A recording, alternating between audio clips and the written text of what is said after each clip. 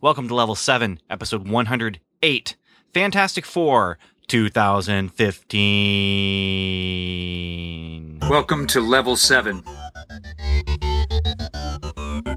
a podcast about Marvel's Agents of S.H.I.E.L.D. and the Marvel Cinematic Universe. It's a magical place.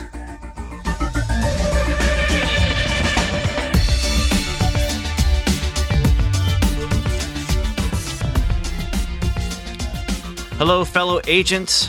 It's Ben Avery, and I'm here with my friend, and maybe, possibly, odds are, your friend as well. Agent. Hey, what can I say? I'm a friendly guy. Agent Daniel here. You're a friend to the friendless, Daniel. You're a hero to the heroless.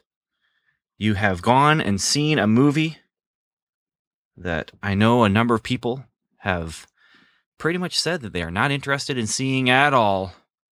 And I will just say, I could tell from the parking lot that perhaps many of them didn't. I counted 30 people in my theater at 10:30, the Thursday midnight 10:30 show. 30 people, Daniel, in the theater. They were showing it, and do you want to know how many theaters they were showing it in my theater that has 16 actual auditoriums? One. They were showing it in one. My theater was showing it in 4. Ooh. And within 24 hours, I counted up, because in my theater, you pre-buy. Mm-hmm. And I think I'd counted up between those 4 showings, there was 25 tickets sold. And one theater, one of their biggest, had no tickets sold within 24 hours. Yeah, see, I do pre-order almost all my tickets now because I do it through AMC. I'm a member of the AMC Stubs thing, yeah. And if you're a member, you don't get charged that extra fee, the pre-order fee or whatever that Fandango charges you. And so I feel like this way, okay, I'll just always do this. It's not that big of a deal. But I almost felt stupid doing it. Well, I have to do it because in my theater you pick seats. Right, but I don't. Yeah. And I felt a little bit stupid this time around, knowing it was not going to be a problem for me to roll in at 10:30 and be able to get a seat. It just Well, again, a movie theater showing a lot of stuff, including some popular stuff like, Mission Impossible 4. Mission Impossible 4, Ant-Man. And as I left, the prequel to Mad Max, which is Max, which is, I guess, him before he was mad, I think. So I'm used to parking spots just being full, like way far back in the parking lot when I leave. There's hardly any cars there, hardly any. You know what I've been telling people? I keep saying I'm going to see this movie on opening night just so I can say I'm the guy who went on opening night. Well, I went and saw it on opening night because I'd spent all day in a really good leadership summit location where we were watching video feeds from this live feed from Chicago. Just great leadership stuff going on, just all this information about being a good leader and being a good follower and not only how to give good feedback, but how to receive good feedback. And Ed Catmull was there from Pixar, and he spoke for about an hour, and it was wonderful, but it was so much information. And I got home and I was just, I had this information overload. I am going to go and watch a movie tonight. And I had low expectations. I'll talk about my expectations and how they were met or not met in just a moment. But I could have gone to the 8 o'clock show, but I wanted to spend time with my family too. So I got home, spent time with my family, and then they all went to bed, and I jumped in the car, and I went to just turn off my brain and watch a movie.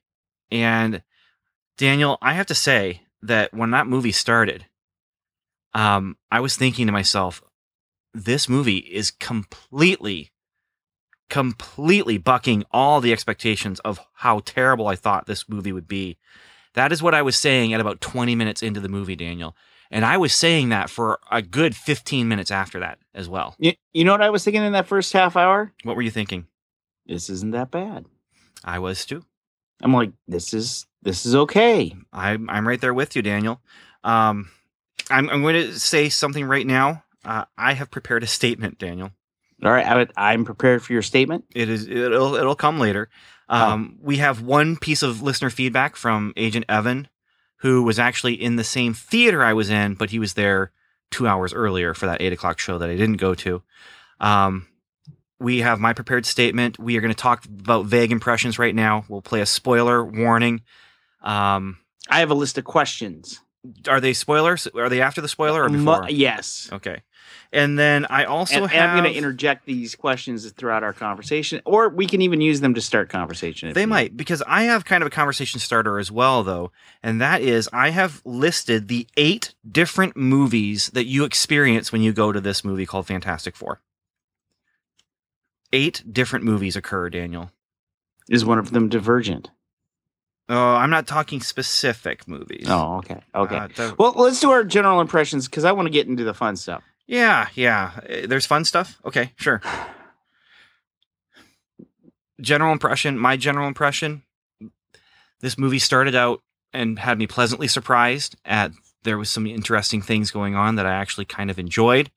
Characters, the actors, I was grooving with it for a little while. And then it just kind of hit a point where it stopped grooving for me. And we're talking about that half hour mark I wasn't watching my clock, because I would have to take out my phone, and I wasn't going to do that, unlike the person who's sitting next to me. But you can't blame Daniel, do you want to know what happened? About the halfway mark, I heard snoring behind me. And I turned around, and I saw there was a group of 3 people sitting together. One of them was snoring. The other one was jolted awake by that other one's snoring. Out of my group of 30 people, there was me and 2 people who fell asleep at least. And then it hit that mark, that 30-minute mark, and it just started slowly crawling downward, slowly crawling downward spiral. It was, and by the end of the movie, it wasn't terrible. It wasn't the completely terrible, awful mess that I was expecting when I was hearing them talk about this movie. Instead, it was just a really super mediocre mess. And if it had not been Fantastic Four, I actually might come out of it saying, hey, you know what? That was a pretty mediocre postmodern sci-fi movie.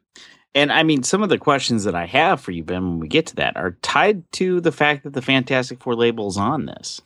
Yeah. And they're not things either that I would say, oh, a serious comic book nerd.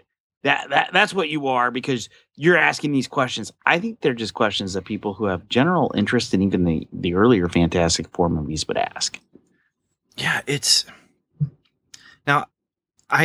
that's my first impression. That's my general impression. Someone asked, which one will I like least? Pixels or Fantastic Four? And I can say definitively, Pixels, without a doubt, is the worst movie of the year that I have seen. Fantastic Four, it comes in probably second worst, but it comes in second worst because they're both joyless. They're both mediocre. And maybe Fantastic Four should be lower because of the potential that it had. And instead of, rising to that potential, it's just bleh. It's not so bad it's good. It's not so good it's great. It's just kind of walking this line of safety. Well, and I will say this, you bring up, bad movies. I think of the 3 Fantastic Four movies I've ever seen in my life, this is definitely the bottom. And part of the thing is you know what? In some places, these movies have something in common. Bad acting, both of them. Both of what? Both Fantastic Four, the original, the So Ian Roger- Grunfeld. Oh, no. Yeah, I've never seen the Corman. See, the Corman one is so bad, it's good. It's laughable. I find it, they put heart into it. They obviously put heart into it, but you laugh at it because it's a bad movie. And so that's where I would say it falls in line there. It's a worse movie than this one, but it's better because it actually engages you on that level. But, I can go back, and I own those other two Fantastic Four movies, and sometimes they get thrown into the mix, because at the end of the day, adventure fun. I'm not looking for Shakespeare here. No, I'm looking for a movie that is going to be enjoyable. Now, some of this goes to my statement that I prepared, but Fantastic Four is meant to be fun. Like, that's the primary purpose of the Fantastic Four. They were created to be a fun, enjoyable concept. And then there's the family aspect of things too. Where from the beginning, Fantastic Four was meant to be about family. And it's about a makeshift family. Sue and Johnny are brother and sister. Sue and Reed are engaged. And then Reed and Ben are best friends. So they know each other. They like each other. They get on each other's nerves. And that's where you say you throw those other two into the mix. I haven't watched them recently, but the one thing I'll give credit to them for is they were at least trying to do what the concept allows for and calls for. This movie, it's like they said, hey, those other two movies, they tried to be fun and nobody liked them. So we should totally go the opposite direction. I think that's exactly what they did. Exactly. And hey, let's make everything dark. Yeah. Because everybody loved that in Superman. Man of Steel, everybody loved the darkness now, didn't they? Did they even watch the internet? Come on. It's not just the darkness, though. I use the word safe because it's like they said, okay, well, let's try and emulate all the other franchises out there. So let's try and be the Dark Knight with the dark and the gritty and the drinking and the problems and the overwhelming plotting of the plot. And then, you know what else? Disasters in Avengers. Put that in there. And, I feel like they just took all of the other superhero franchises and put them in a blender.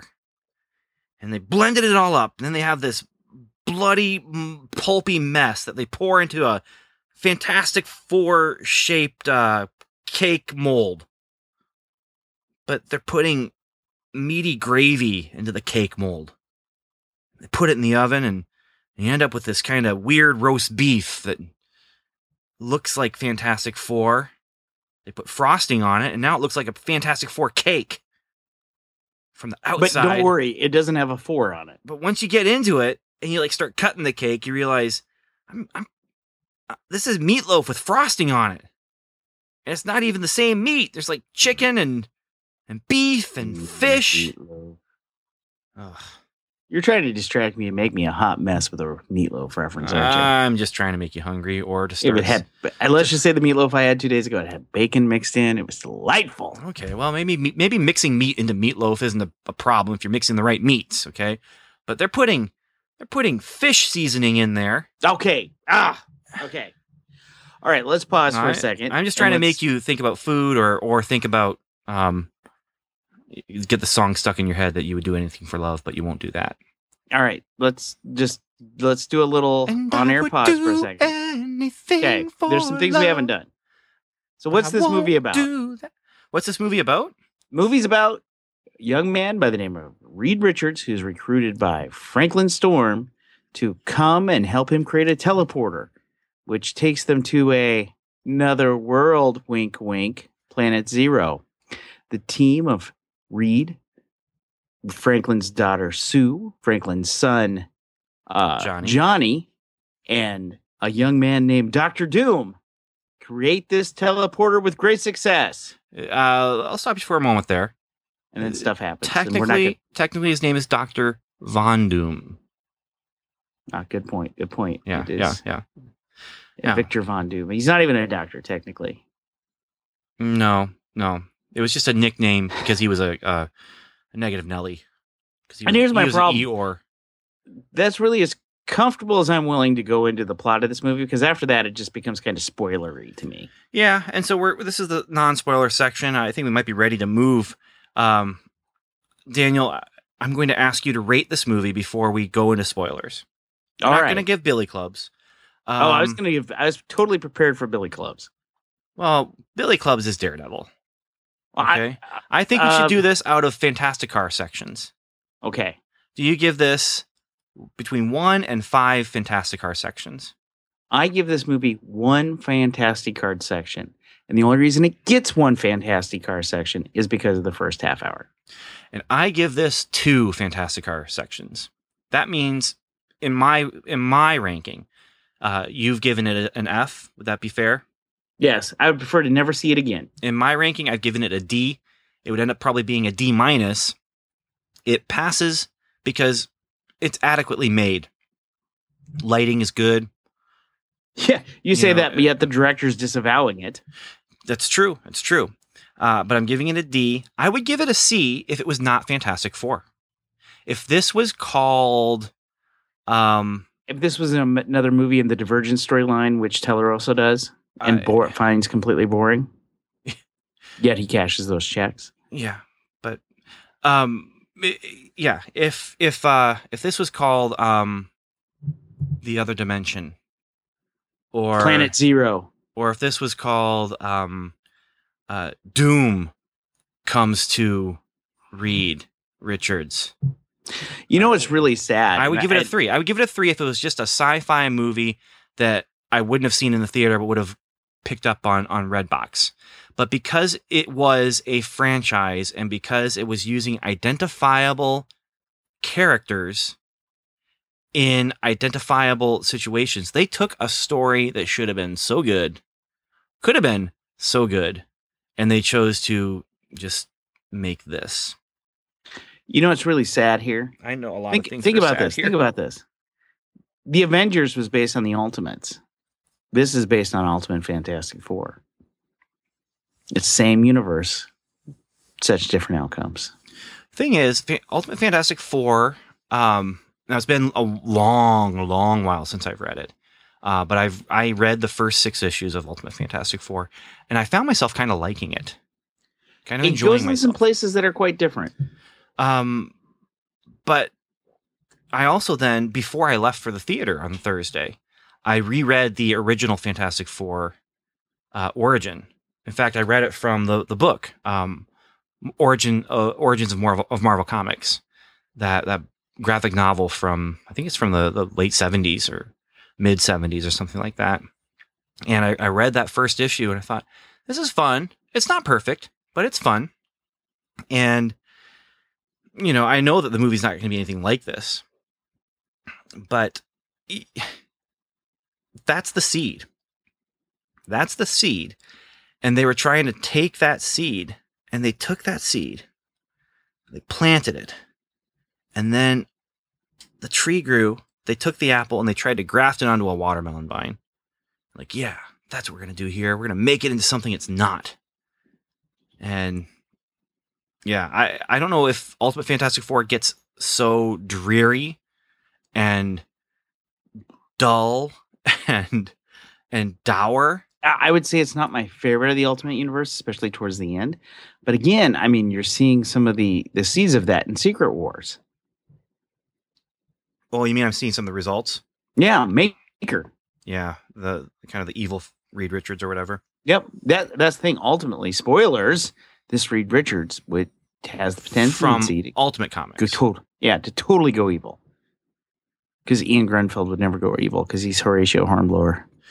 Yeah. So should we go into Yeah, spoilers? let's play it because I've got a list of things that they got right. Maybe that we could start there. Okay. And I've got, like I said, a list of the 8 different movies that this movie breaks down into. Okay. Spoilers. Spoilers.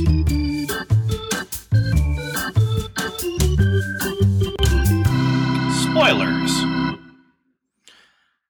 All right. So where do you want to start here? Hey, I got a list of things that I thought went right. Okay. Is one of them naming Johnny's father Franklin Richards?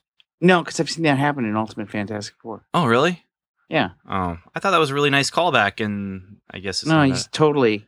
If Ultimate Fantastic 'Cause Four, then Sue Franklin names Richards her- has got a big. I mean, Franklin Storm's got a big role. because then Sue names her child after Yeah, her father. totally. That's cute. Yeah, totally cool. I liked Oh. it. All right, here's my 3 things. Okay. 3 things they did right. I felt like they actually MCU'd Doom for a little bit there. For in the a first half, moment, when we meet Doom at the beginning. for for a moment, there was some MCUing going on there. Yep. So I thought that was like, wow, okay, we MCU Doom, kind of cool. I like the fact that the phrase "clobber in time" got used. It wasn't done by the right person, but at least Ben was in the scene, Okay. and Mhm. they made sure to keep Ben true to his roots.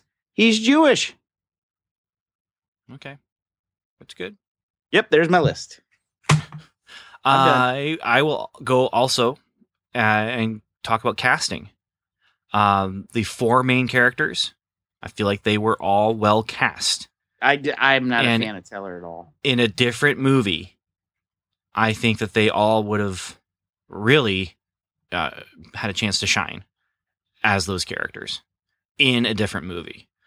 I thought that Kate Mara was bland, and I have some serious issues with her Sue Storm. I found Teller to be blah, as I find him in everything. And I found the barber. Is he the guy who did Thing? I don't know any of their names off the top Yeah, of my the head. guy who did Thing was barely there. Franklin Richards, he was also the actor himself. Did a good job with the material he was given. There was some scenes though where he was chewing the scenery. He was a little over the top, and you could tell he was acting in a few scenes. I think he was doing his job and not just showing up for the paycheck, but doing his job for the paycheck.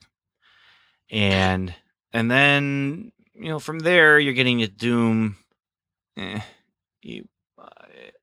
Again, if it wasn't Fantastic Four and his name wasn't Victor Von Doom, and it was just, 2 young scientists who had a rivalry against each other in They had a science rivalry? and in love. No, I'm saying if it had worked out better, I think it would have been nicer. But, yeah. I don't know. They don't do it. If you're going to say there's a rivalry, they just don't do a good enough job selling it. Because at one point, Doom's like towards the end, he's like, "Reed, you always held it over to me that you were smarter than me," and it's like, really? I never really saw that. I saw Reed always being kind of helpful, and Yeah, there was actually a lot of that kind of thing. it's like, really? You're going to make a statement like that? But when was Reed like, "Boo, yeah, I'm smarter, Doom"? That never happened. And it's not like even with Sue, it's not like he was like, "Oh yeah, I'm going to go get your girl. Oh, I'm going to do it, Doom. I'm going to go get her." And here, I guess, Daniel, is where I'm going to give some more faint praise to the subtlety of what was going on there. Reed never held it over his head like that. Reed never said, "Oh, I'm going to get your girl." Reed never said, "Oh, I'm smarter than you." Reed was just smarter and got the girl. Did he get the girl? Well, he came closer than Doom. I think Doom might have had the girl and lost the girl. That's also quite possible. But right now, Reed is actually the guy who gets to share a smile in a scene. All right. Now, That do you want to do counts. your statement? Or do you want me to, or can I start? My statement going needs through to these wait, questions? but... Okay, then I'm going to do my questions. I got a bunch of them. Okay. Okay. Question number 1. Question number 1. This is the Fantastic Four. Mm-hmm. What happened to the family theme? This is not a family. It's in the sequel, dude. Well, this is a movie about a brother and a sister and 2 guys that we think are friends because they spent some time on the screen for a while. Yeah, I wonder. I mean, There's no family element to We got this. more of Ben and Reed's friendship in the trailer than we got in this movie. Yeah. Uh, And of course, and for a good portion of this movie, Ben's just mad at him. And Reed's such a good friend that, oh yeah, I'm gonna run away for a year because that's believable. Oh, but he ran away because he was trying to get away from what they were doing. And then I believe that he was working on some sort of sciencey thing to try and fix it. Yeah, he I mean, was that working on was- sciencey things, that- and I think That's the wasn't sciencey trying- thing he was fixing on it. Working on, I think, is I'm going to I fix think he was this scared. problem. Oh, absolutely. But again, ran away. He's basically a teenager in this movie. I do get that part, but that's if we're going to sell the family theme, and if you're going to do the Fantastic Four, you got to do the family theme. No, This is not a Daniel, family. this is just like John Carter, Warlord of Mars. Okay? What did they do with John Carter? At the end of John Carter, he goes back to Mars, and what happens? They bring up the title, because that's what you do in movies these days. You bring up the title at the end, and it says John Carter, and then what fades in? The words of Mars, because he wasn't John Carter of Mars until the end of the movie, which I understand what they're trying to do with that. It's still a misstep for marketing. It's the same thing with the theme song, and this is intentional. In that first Star Trek reboot movie, they didn't play the full Enterprise theme that we know so well until they were a crew all together on the bridge. And that's what happened here, Daniel. The family, that dynamic is going to come in the sequel. Won't happen. Right? All right. Because Can that's what you do these days is you bring them together, and the first movie is actually more like the pilot episode. Yeah, this is not issue 0. Sorry. Well, it is issue 0, Daniel. Sorry. That's the thing. That's the problem. All right. They were counting on a sequel because we bring them together at the end and they're friends. Yeah, they need to check their numbers. That's not going to happen. All right. Well, they know next that now. question. I want to move to my next question. Yeah, sure. Because I got a lot of them. This is the Fantastic Four, right? Mm-hmm. So, how do their powers reflect their personality?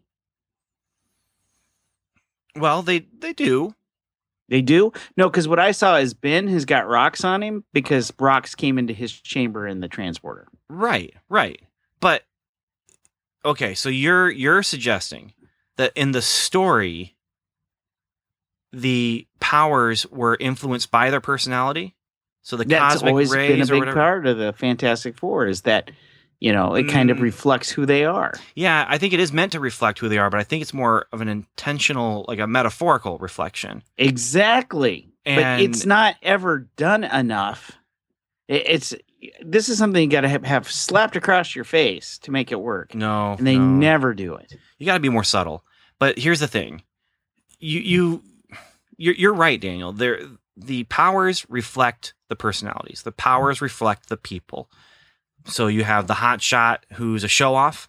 Well, he's covered in flame and can fly, and they did that well with our previous Fantastic Four movies. You've got the woman who she basically feels invisible, feels like she could just fade away, but she's also got this power, this strength, this unseen strength. And so that's there's a metaphor there. You have the gruff, tough, strong exterior for the Thing. But you're right, none of these characters actually exhibit much of this because they don't have a chance to really exhibit much character at all, especially Ben Grimm. All right. Let's talk about Sue. Let's talk about Sue, and then I'm going to get into some of my list of the different movies we're seeing here. Do you want my 3 Sue questions all put together? Shoot, let's make it. Okay. Let's make it happen. Sue. Sue. How does Sue get powers? She never touched the green energy. The monkey would have who also never touched the green energy, didn't get powers either. And on the early return. Oh, And Daniel, she didn't go. She just gets this after effect, but yet she has powers. But But she she got never touched zapped the green by energy. energy. Why didn't everybody in the room get powers when the monkey came back? No, there wasn't an explosion when the monkey came back. She got zapped by energy. There was Okay, an how about this? explosion. The energy came from the other side into the room. She was the only person in the room at the time. That's why she got powers. Well, but that's Totally a makes bigger sense to problem, me. which is why doesn't Sue get to go to the other world? Ooh. Huh, writers? Why doesn't Ooh. she get to go? She invested more time into the shuttle than Ben ever did. Chauvinistic pig writers. Yeah. Come on. As soon as I saw there's only 4 pods on their invention, I'm like, so how does Doom get over there? Huh. Maybe that's why things go bad for him, because he like stows away or something. And then I realized, no.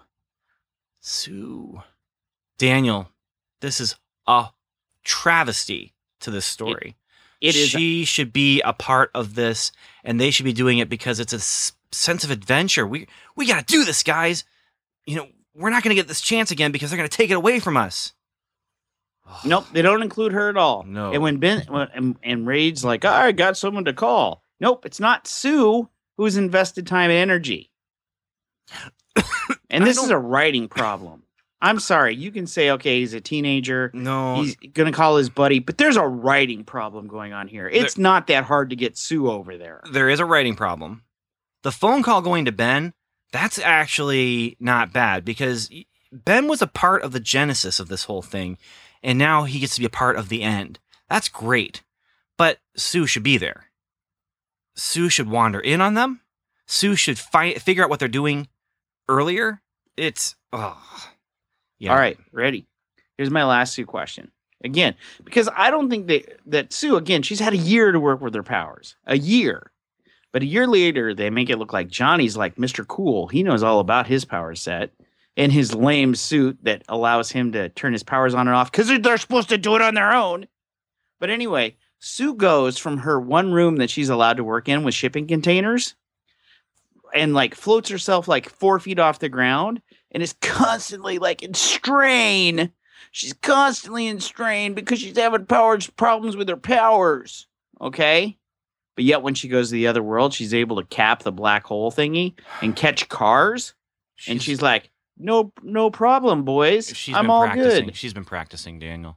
Yeah, she's been practicing. We go from one scene where she's in a strain to catching cars. Oh, but there was time.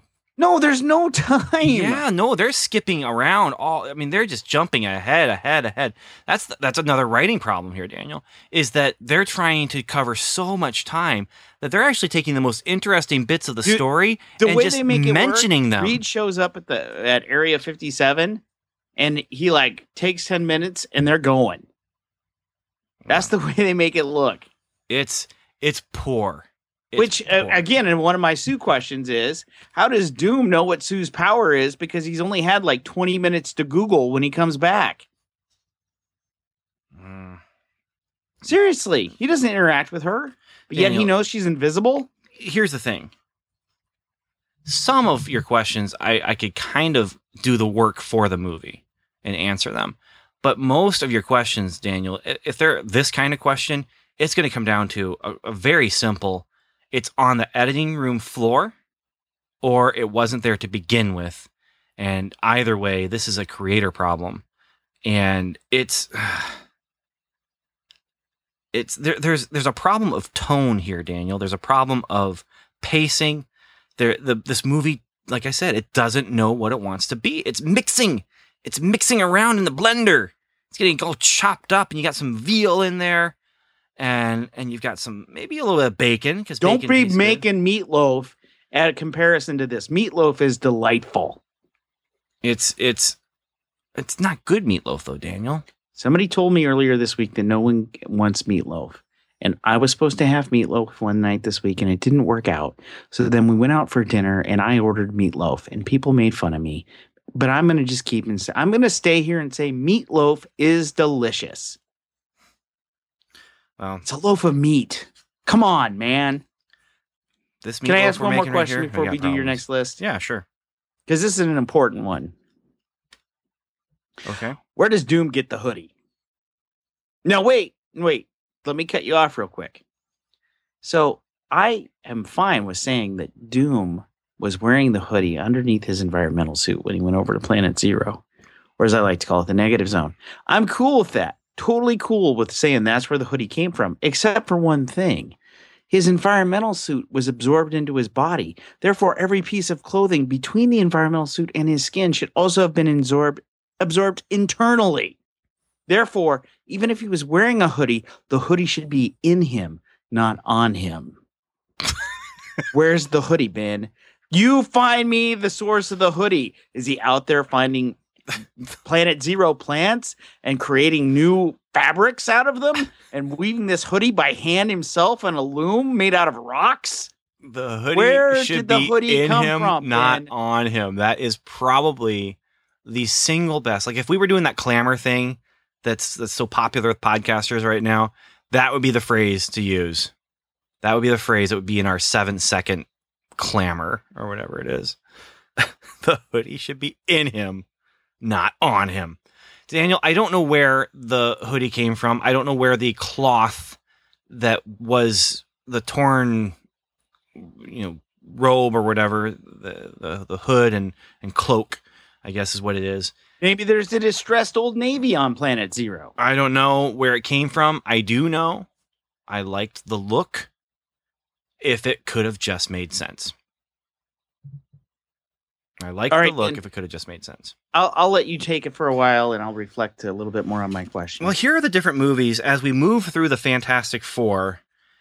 And this is where it's kind of broken up into all these different things that kind of my feelings just sink more and more and more. Movie number 1 is 80s all ages sci-fi. And that's the young Reed and young Ben story. And Daniel, I don't know about you, but I found myself actually enjoying myself as I was in that story of young Reed and young Ben. Too bad we won't see a lot of Ben. Too bad we won't see a lot of Ben. Yeah. Well, then we move to movie number 2, which is Slow Times at Ridgemont High. This is the science fair in a gymnasium, and then he goes to college at the Baxter Institute. Here's the problem with this movie. One of the main problems I think this movie has is that in here we have older actors pretending to be younger characters who are acting older than they're supposed to be. Ben and Reed are at a science fair next to a 10-year-old kid. How old are they in this movie? Well, I just took that as Reed likes to go to science fair, all ages science fairs, and beat up on little kids. I don't know, man. That's why the little kid called him a jerk. Yeah, and so from that, we go into the slightly almost happy science-y montage mixed with boring Fast and Furious. Oh, my Lord. Every time they talk science, my brain goes to bed. There was science talk, and there was montages of looking into telescopes and typing and drawing on paper. You don't even really get to see what they're drawing. I mean, these montages. Now, here's what a montage has to accomplish when you're doing this. It has to accomplish a passage of time. And if you're doing a passage of time, you need to see development of character through that montage. Now, if it's the A-team and your montage is just going to be them building something, you're going to see little moments between Faceman and the little farmer boy whose dad they're trying to help before the evil banker takes away their farm as they're building some sort of lettuce launcher to take down the bad guys. And that's what you're supposed to be seeing here. That's why I call it slightly happy, because they're almost laughing and smiling at each other. But this is where it starts going down for me. I'm realizing, oh no, the fun is being sapped away because they're trying to make it fun instead of actually having it be fun. Movie number 4 is Drunk 2001: A Space Odyssey. And that's when they, as they are, teenagers don't make good decisions when they're drunk. I think we can all agree on that. A lot of people don't make very good decisions when they're drunk. But they have now chosen to go and steal the machine. And this should be... Daniel, this... I'm not going to cry. I promised myself I wasn't going to do this, Daniel. But it's coming. Daniel, here is where they should have been like, no, we get to go because I want to see what's on the other side. It should have been them choosing to go because of the spirit of adventure. Right? Are you with me? Sure. Why not? Okay, we'll do it. Let's go. Yeah. This will be great. We should take a flag, man. Yeah, let's take a flag. Plant it. And so I might have seen Big Hero 6 in there for a few minutes. And then you have all this stuff going on the other planet. And this is, my expectation was, okay, this sense of exploration on this other planet. And I almost expected there to be some monsters or something. And that's actually one of my fixes for this movie, by the way. Movie number 5 was the horror movie of body transformation that almost shows some emotion. And this is we get to see them have their problems. We get to hear Ben, who's freaking out, and Reed is checking in on him and realizing he has powers. That's the only emotion we get. We don't get to see Sue realize what's happening to herself. We don't get her moment.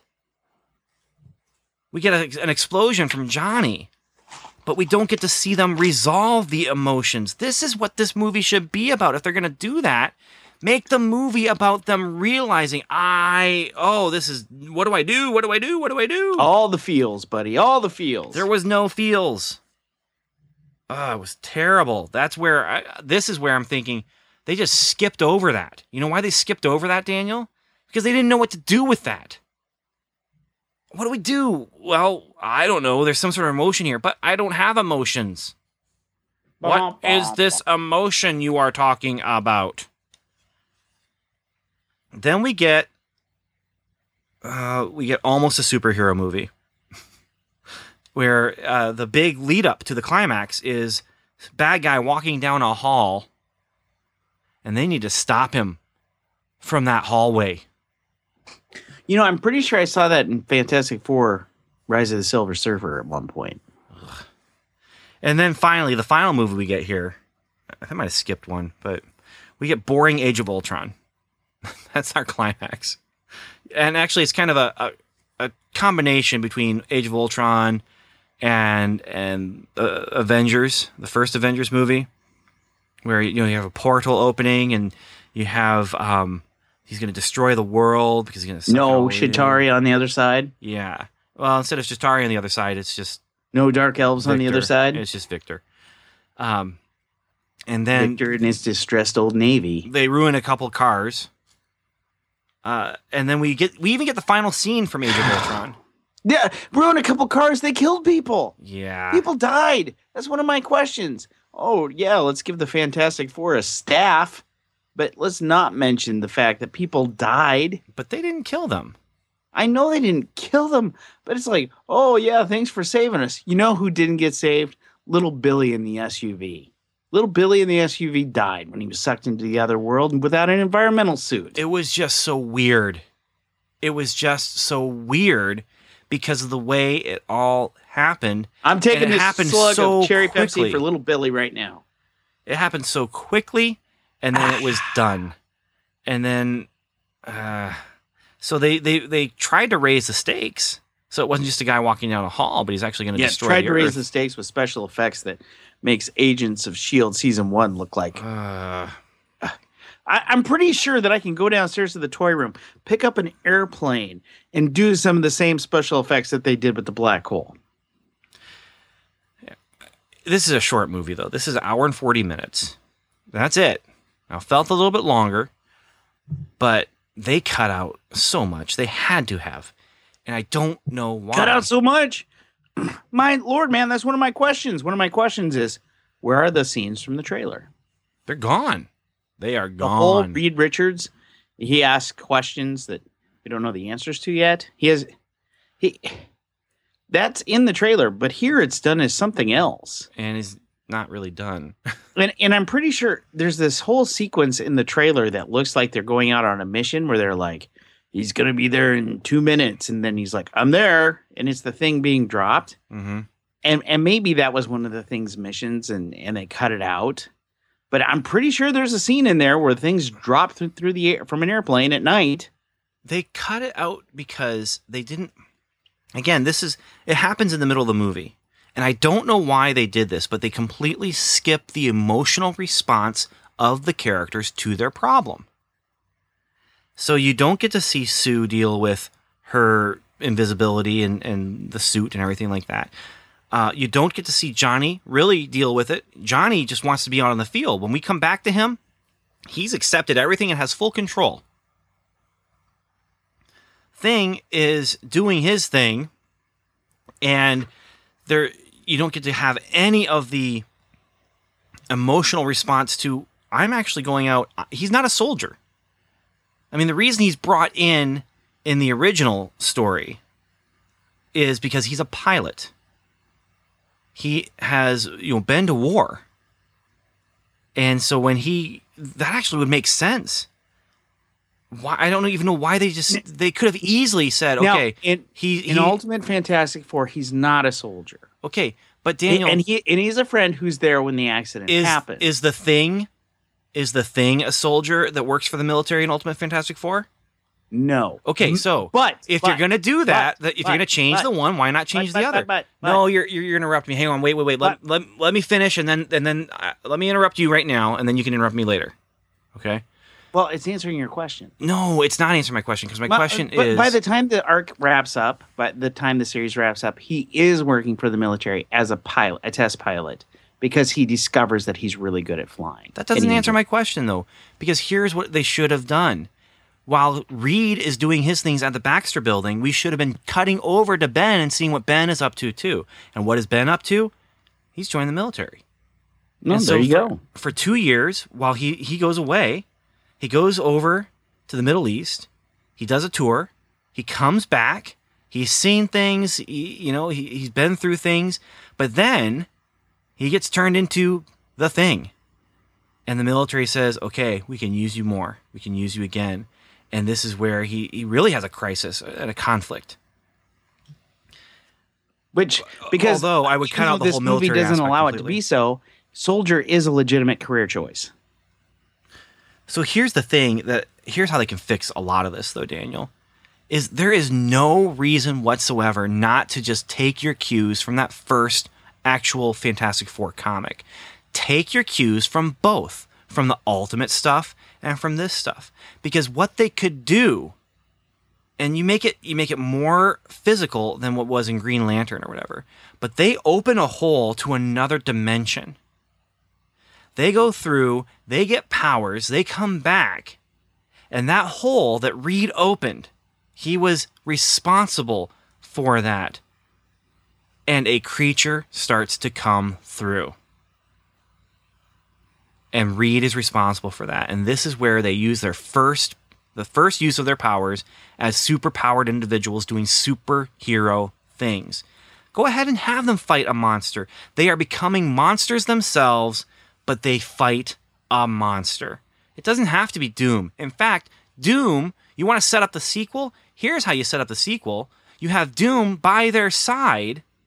He doesn't get powered up because he was part of the accident, but he was part of the creation process. And you have him get caught up and get powered up at the end, at the climax of the first movie. And then you save him for movie number 2.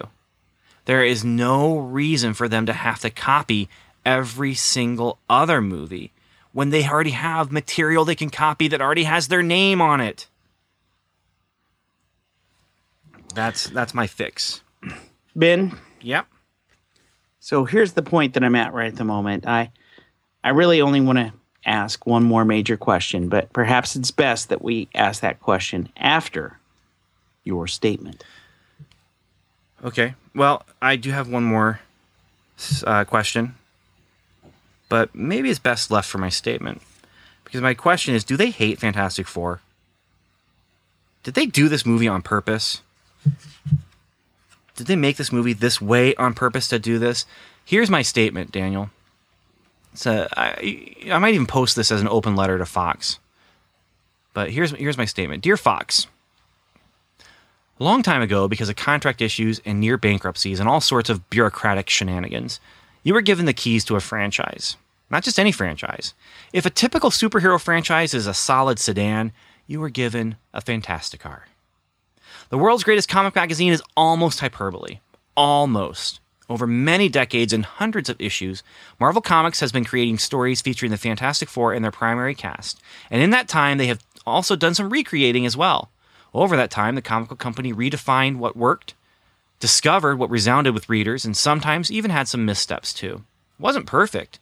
Sue Storm may have been a feminist role model at first simply because she was there. But her superpower was literally that she could fade even further into the background. But because she was there, she developed into a three-dimensional character who went from being a stereotypical love interest to being a strong role model, and not just a feminist role model. Reed Richards, Johnny Storm, Ben Grimm, all four of these characters, along with their supporting cast, including children, villains, and allies, have entertained many, many diverse people over the years. Something's working for them to have survived. What's that something? Well, among many things, fun. A sense of adventure and awe and exploration. This comic came on the edge of the space age. It was optimistic and yet it was grounded. There were people who wanted to be normal, but they also were able to adventure in ways that no one else could. Something else, family, like the best superhero stories that have staying power. It's not just about fighting crime or being dark, it's about being human. And Stan Lee and Jack Kirby managed to catch the right dynamic, that special lightning in a bottle that comes around so rarely. Here's what Stan himself had to say from Origins of Marvel Comics. Martin Goodman mentioned that he had noticed one of the titles by National Comics seemed to be selling better than most. It was a book called The Justice League of America and was composed of a team of superheroes.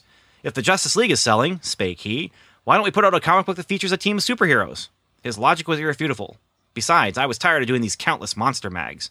I would create a team of superheroes if that was what the marketplace required, but it would be a team such as Comicdom had never known. For this once, I would do the type of story I myself would enjoy reading if I were a comic book reader. And the characters would be the kind of characters I could personally relate to. They'd be flesh and blood. They'd have their faults and foibles. They'd be fallible and feisty, and most important of all, inside their colorful costume booties, they still have feet of clay.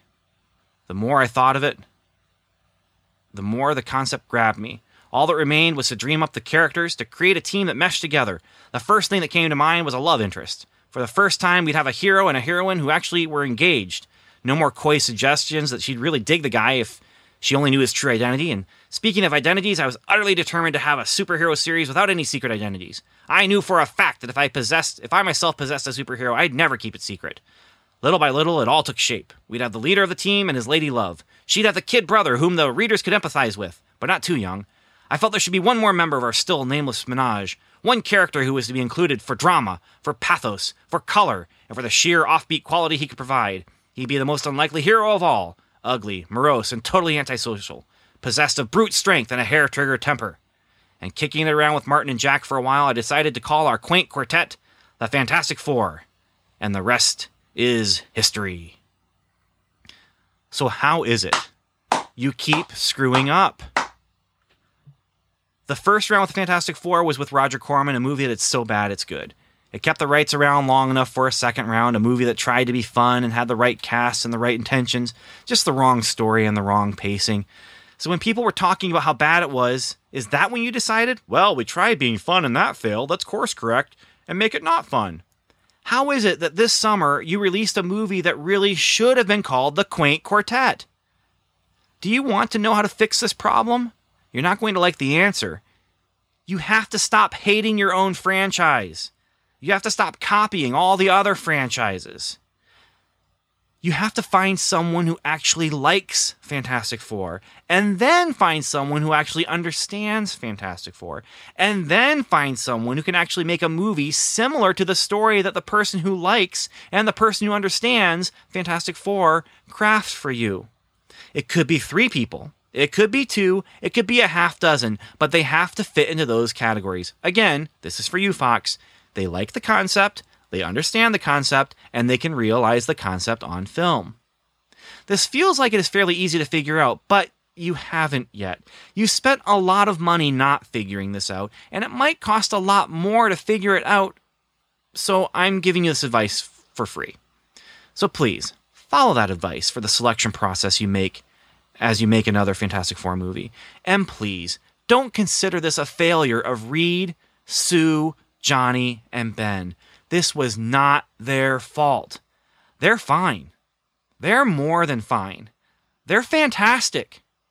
The blame for this failure comes from you, trying to fix what isn't broken, trying to take something fun and energetic and exciting and turn it into something dark and edgy and down and dour. We don't need more dark. If I want dark, I have Batman and Blade and Man-Thing and Punisher and Darkman. And yes, I just said Man-Thing. And yes, I would rather watch any of those movies than Fantastic Four. This movie was terrible not because it was bad, but because it was safe. And then let's talk about Ant-Man. Who knew that Ant-Man and Avengers would be fighting for the crown of the best summer superhero movie in a year where there was going to be a Fantastic Four movie too? There's a great Fantastic Four movie out there. It just hasn't been made yet. And because of you, Fox, in your deadly mediocrity, it may never happen. Dr. Doom thanks you for that, but I don't. Sincerely, Ben Avery, co-host Welcome to Level 7, the unofficial podcast of Marvel Cinematic Universe. P.S. I love the MCU, but I don't want you to let the rights go back to Marvel. Marvel has its hands full with their current slate of movies. They're doing great, and I don't want them to have to shoehorn in another movie that will slide the other ones back again like Spider-Man did. I just want a summer where I could see Ant-Man, Avengers, X-Men, and Fantastic Four all in the same summer, but I also want them to be good. That's my statement. And I'm sticking by it. And special thanks to Stan Lee for joining in briefly. That's impressive. It reminds me of certain things, such as the fact that we would not have the MCU today if it was not for the Fantastic Four, and how the Fantastic Four has been treated, despite the fact that it's not one of my favorite franchises or titles, is just a poor shame. It's not it's not my fantastic. It's not my favorite either. I mean, I'll state that straight out. Fantastic Four is a comic that I didn't read regularly. I would dabble in it every once in a while, but it works. And a good Fantastic Four story, I really enjoy reading. It's just, this was not good. This was not good. And it's a shame. And yeah, it's a shame. And I'm going to say right now, what's the director's name? Trank. What, I don't know his first name. Josh Trank. He can try and distance himself as much as he wants. Fox knew what they were getting when they brought him in. And he can say this is not his vision on the screen, but what it is Fox, if Fox interfered, it's Fox trying to correct something they knew was wrong. There's a reason he got fired vision. from Star Wars. He took something that should have been joyful. That was the main note I put on here. On the first page of my notes, no joy. There's no joy. There is no joy in this movie, and that is probably the fundamental problem here. There's no sense of awe, no sense of adventure, and no joy. And Daniel, we have talked for an hour about this. I think we've given it plenty of space. What else do we have here, Daniel? I've got my one last question, which has no answer. Okay. And then we can go to our mission. Oh, it's been so long. Intelligence report. Our intelligence. Yeah. No. Field report. Field report, yeah. Yeah, that's what I meant. Where Stan Lee, try harder. He lives in Los Angeles. Thank you very much. The MCU makes it work. I don't know. Where's Stan Lee? All right, do you want him in this movie? It's not going to make this movie better.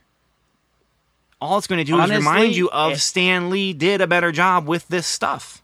At least if he was in it, I could piece it together in the montages. And the montages make me happy. But again, let's just go. Let's go to the man who thinks that The Amazing Spider-Man 2 is a better movie. Yeah, let's go there. Shield Field Report. Agent Evan writes in and says, "Hey guys, all right, let's talk about this movie. Let me start off by saying that, like the Fantastic Four, I like the Fantastic Four, the fictional superhero team. I like their characters, their family dynamic. I like the sort of adventures they go on. I think they have cool powers. So despite the overwhelming unhype surrounding this film's release, after seeing that second trailer and hearing about reshoots and redrafts, I was audacious enough to have hope. Let's stop for a moment right there. Daniel, do you remember early on in the process how they weren't releasing any set photos? Yeah, I remember that. They weren't. They had selfies. We got selfies of the cast. We cast. got a selfie at the end of the shoot. We didn't even know they were shooting.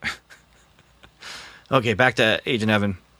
I saw this movie at the Thursday, quote, midnight showing in my theater. It was almost half full. Again, sorry, Ben, for not being able to make the 10:30 show. Plot stuff.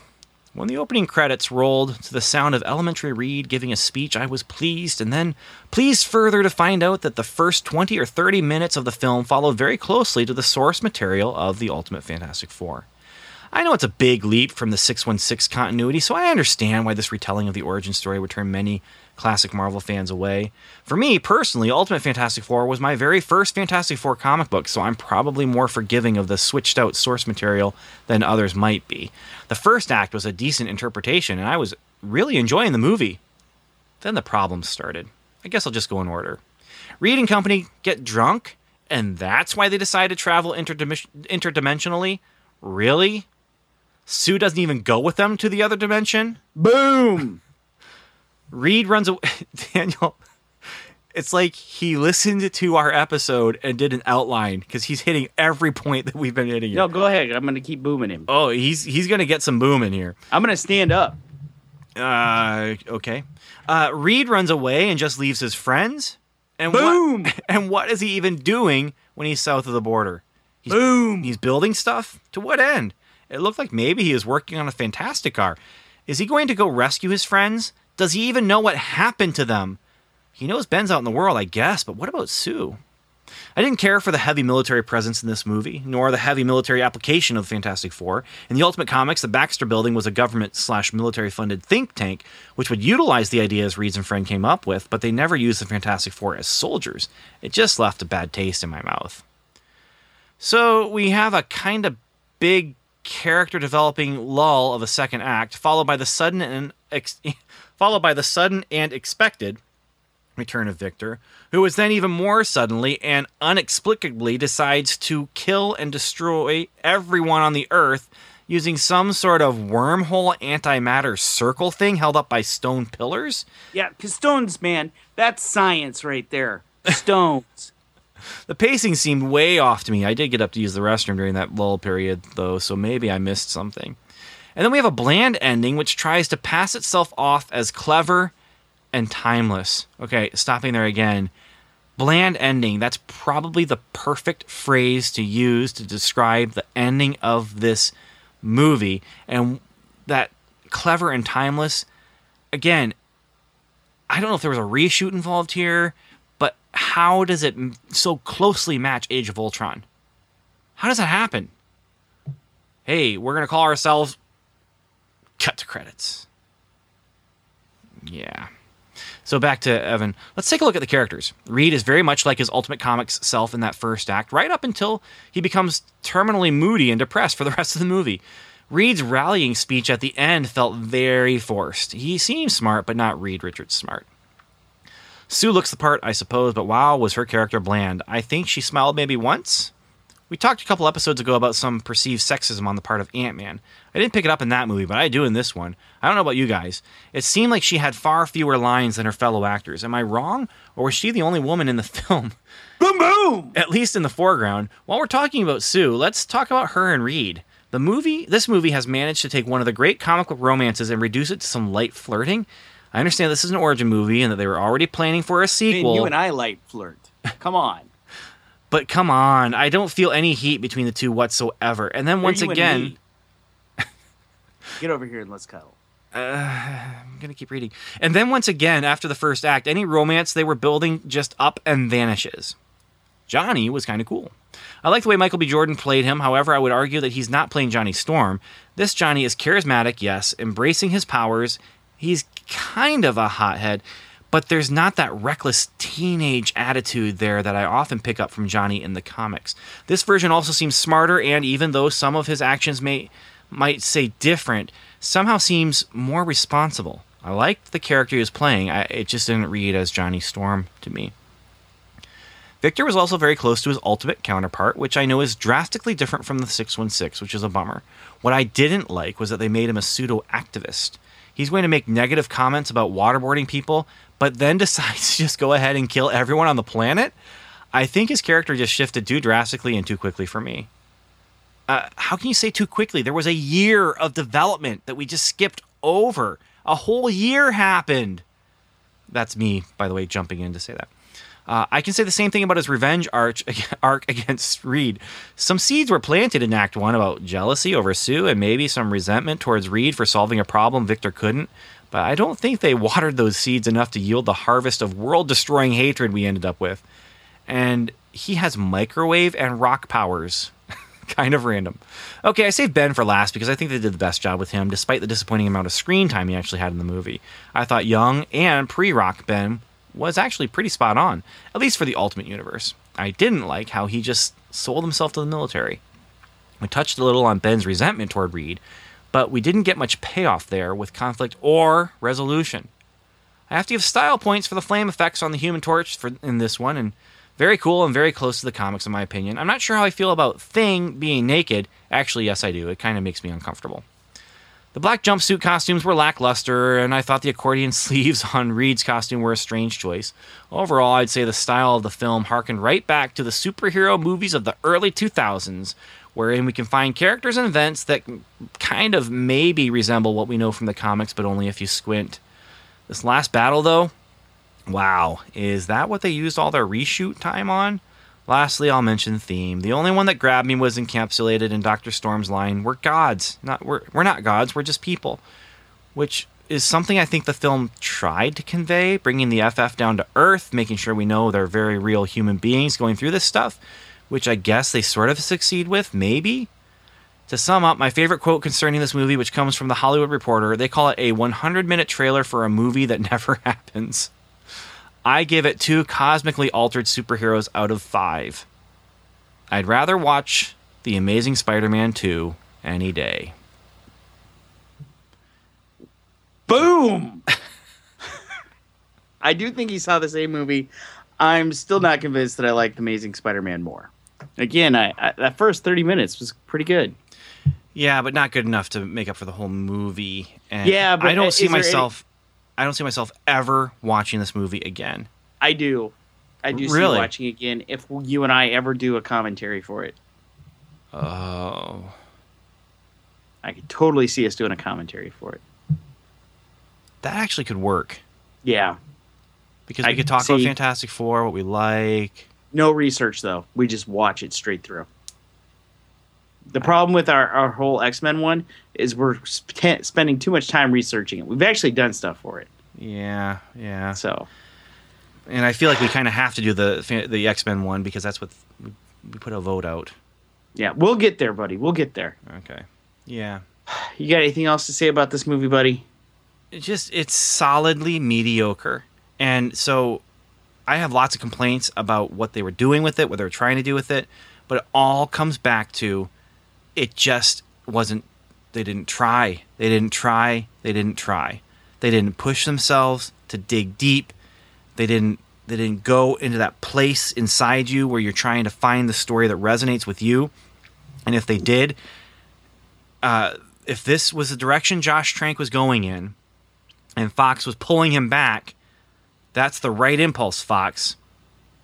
That was the right impulse. I think, and so I really think that Fox then was trying to fix it, and you can't fix it. You can't fix it if it's completely broken. No, if you have a 2-hour movie, you're going to try and edit it down into a better movie, that's rarely going to actually fix it. Ben, as you say that, there's only one thing I can say in response. And what's that? You can't fix this. No one can.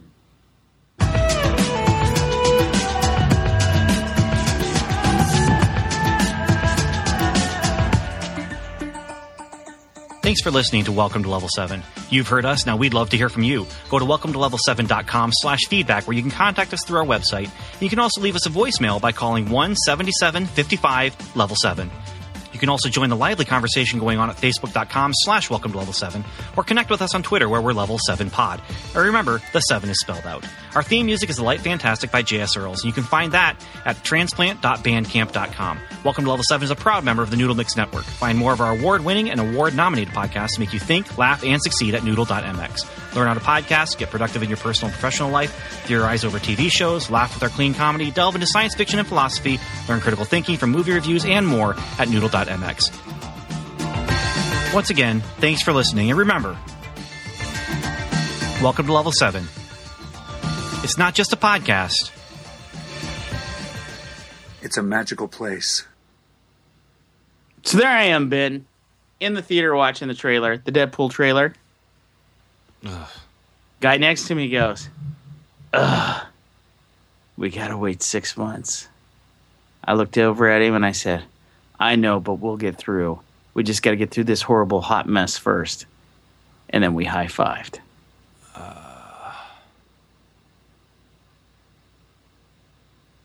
Yeah. I forgot that trailer was in there. Boom. I'll say this. For me, the highlight of the night was that popcorn was pretty good. Well, buddy, I gotta unbox my Deadpool chimichanga truck now, so this has been fun. I have to unbox my Agent Carter. Do you have your Agent Carter yet? No. Well, I do. Got my Deadpool chimichanga truck. I'm glad you do. All right, Daniel. Hour and 12 minutes of Fantastic Four. And we are done with it unless people really push hard for that commentary. Why did you have to mention that? I'm not my idea. Not original to me. Who had the idea? Somebody brought it up. I can't remember. To you? No, on Facebook. Oh, man. I don't You remember know they're seeing going to that. make you do a Deadpool one, too. That was the sound of my soul dying just a little bit. All right. All I know is, Daniel, I will have more fun one way or another at the Deadpool movie than I did for this one. That's my prediction. Boom!